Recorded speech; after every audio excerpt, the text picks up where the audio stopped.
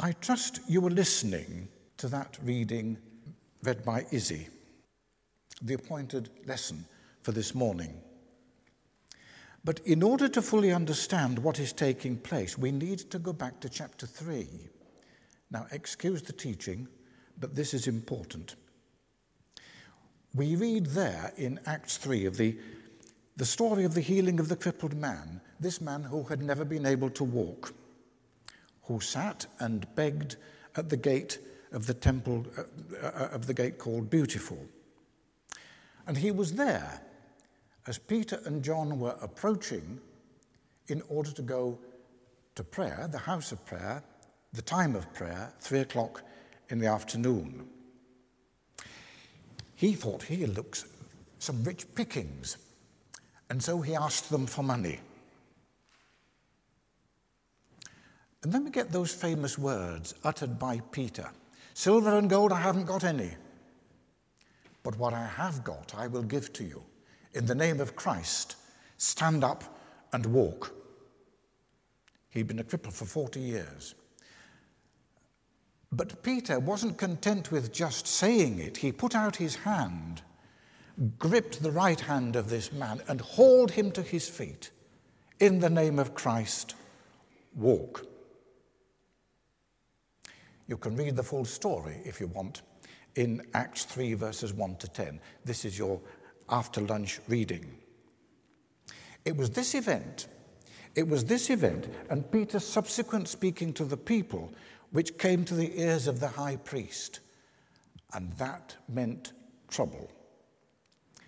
Because the high priest and the other members of the Sanhedrin were concerned. I think that word is an understatement. They were not just concerned, they were blinking angry. They were concerned, very concerned. According to one commentator, the Sadducees were the principal instigators of the persecution of the early Christian church. They were the ruling class of wealthy aristocrats, and they were not to be fooled with. Theologically, they believed that the Messianic era began in the Maccabean period, so they were not looking for a Messiah, which excluded Jesus, of course.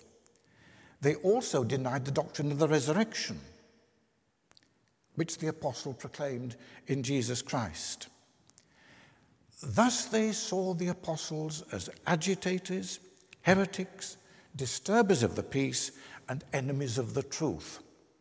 In their eyes, they were troublemakers. So they were greatly disturbed. Well, if you were in their shoes, you would be, wouldn't you? All that you stood for was being contradicted by these men. For this was unauthorized preaching by unprofessional preachers. That was the gist of the matter. So here we have the priests, the captain of the temple guard, and the Sadducees coming to confront Peter and John. And because it was late in the day, Peter and John were arrested, no charges laid, thrown into prison for the night. But Luke assures us that the opposition of men did not hinder the word of God. The Sadducees could arrest the apostles, but they could not arrest the gospel. On the contrary, we are told that over 5,000 men believed and decided to follow Christ. And that was the upshot of the things that the Sanhedrin had to deal with. The following day, Peter and John were brought from prison to appear before the Sanhedrin. Do you know what the Sanhedrin was? Well, just pause for a minute and put yourselves in Peter and John's shoes. The Sanhedrin is the highest court in the Jewish system. It was made up of 71 members, and it was presided over by the high priest. So it was an almighty, august body, the highest court in the land. And they were the people that administered justice. As they sat in their customary semicircle, Peter and John were brought before them. What was going through Peter and John's minds as they stood before that body of people?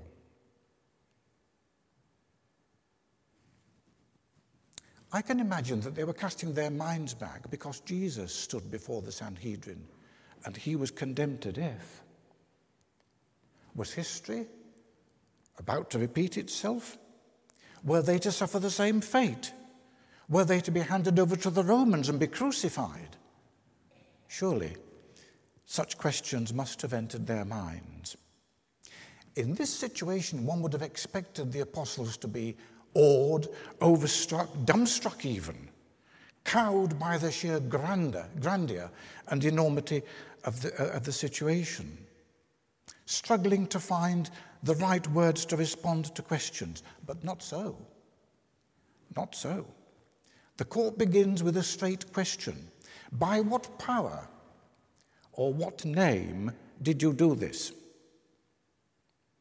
And they were referring, of course, to the healing of the crippled man in the previous chapter.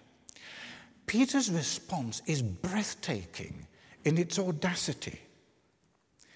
He addresses the Sanhedrin as though he were preaching to a crowd of people. He gave scant regard to how important they were. The fact that the high priest was there, he didn't give a jot. Rulers and elders of the peoples, he said, if we are being called to account for an act of kindness shown to a cripple and are asked how he was healed, then know this, that you and all the people of Israel, that it is by the name of Jesus Christ of Nazareth, whom you crucified. Oh, I'll bet that rocked them back on their heels.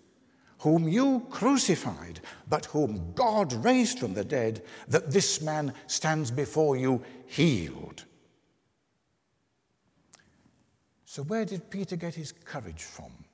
This boldness, this utter boldness to actually attack the Sanhedrin with his words.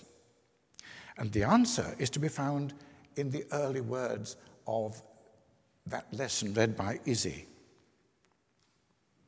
Peter, filled with the Holy Spirit, said to them, rulers and elders of Israel, filled with the power of the Holy Spirit. And it is the living power of that same Spirit which gives to Peter the strength and authority to speak as he does. Note this, that he takes no credit to himself. He doesn't say anything about himself. It is by the power of Jesus that this crippled man has been healed.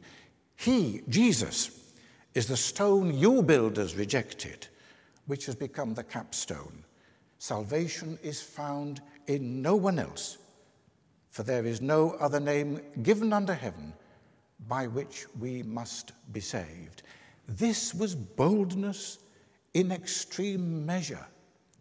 To accuse the Sanhedrin, to literally blame them for the death of Jesus, in my humble view, was a very risky undertaking.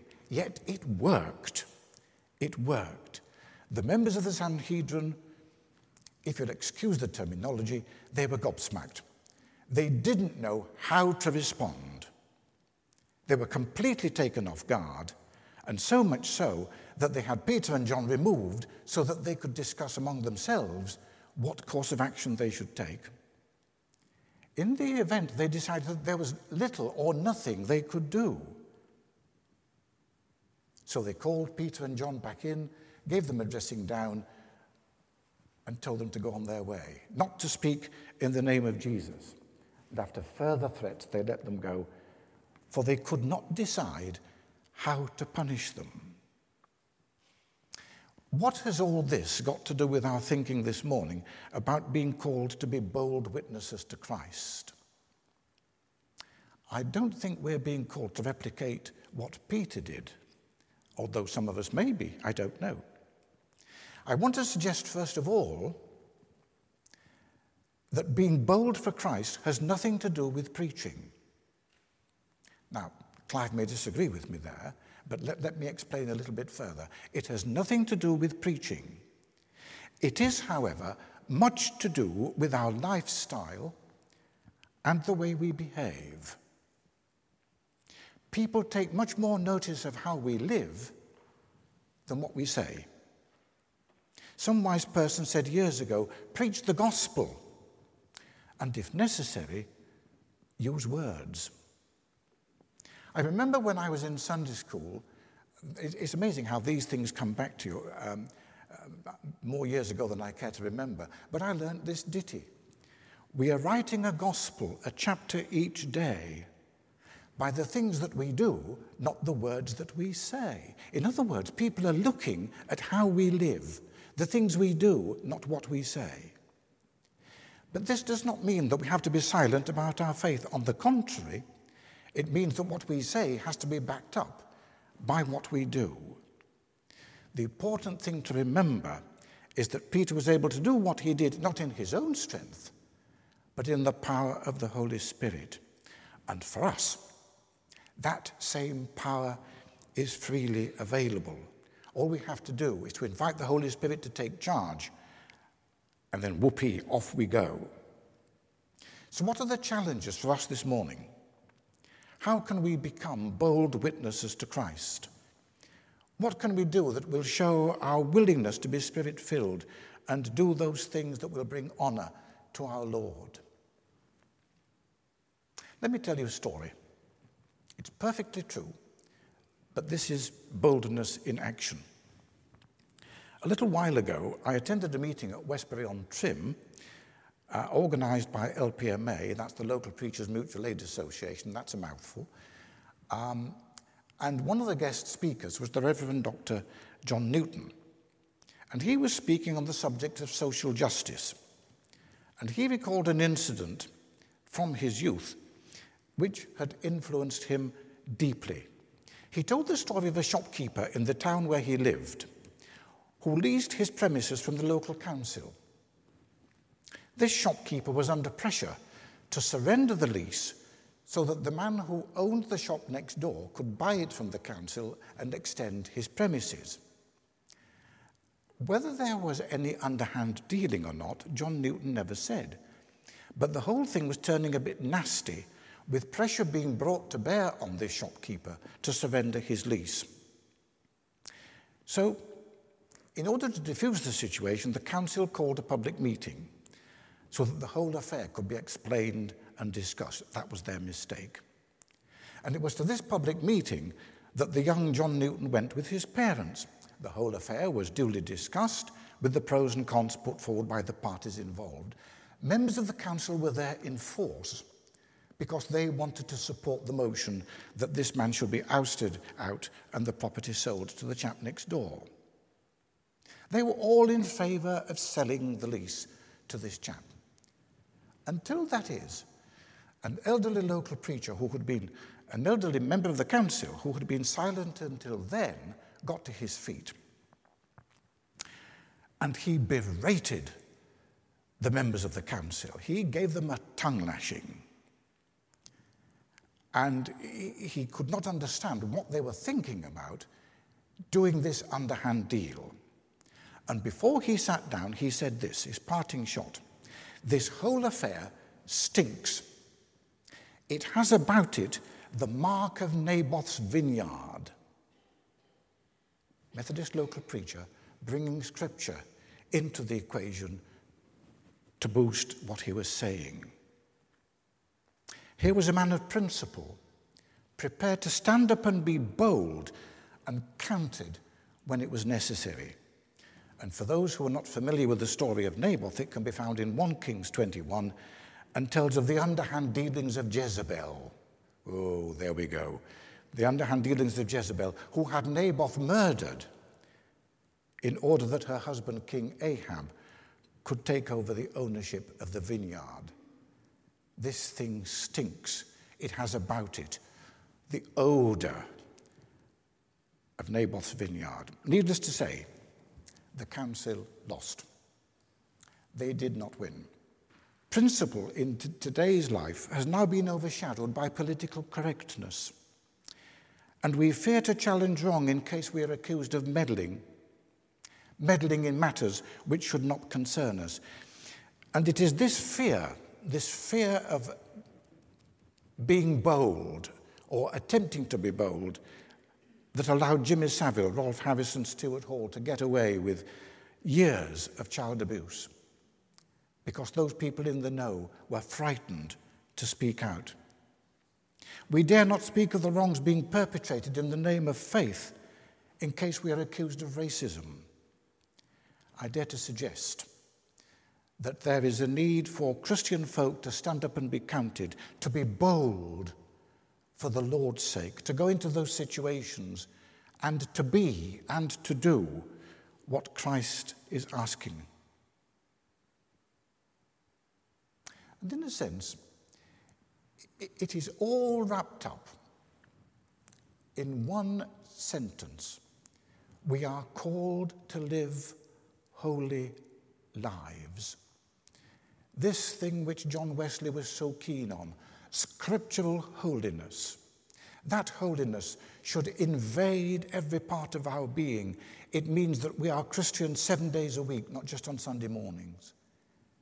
Our faith should influence everything we do, everything we say, every action. And then perhaps when we've achieved that holiness, we can be bold for Christ's sake. And the Holy Spirit, the giver of that strength, he will be there to lead us and guide us and help us and enable us to be bold witnesses for Christ. In his name, amen.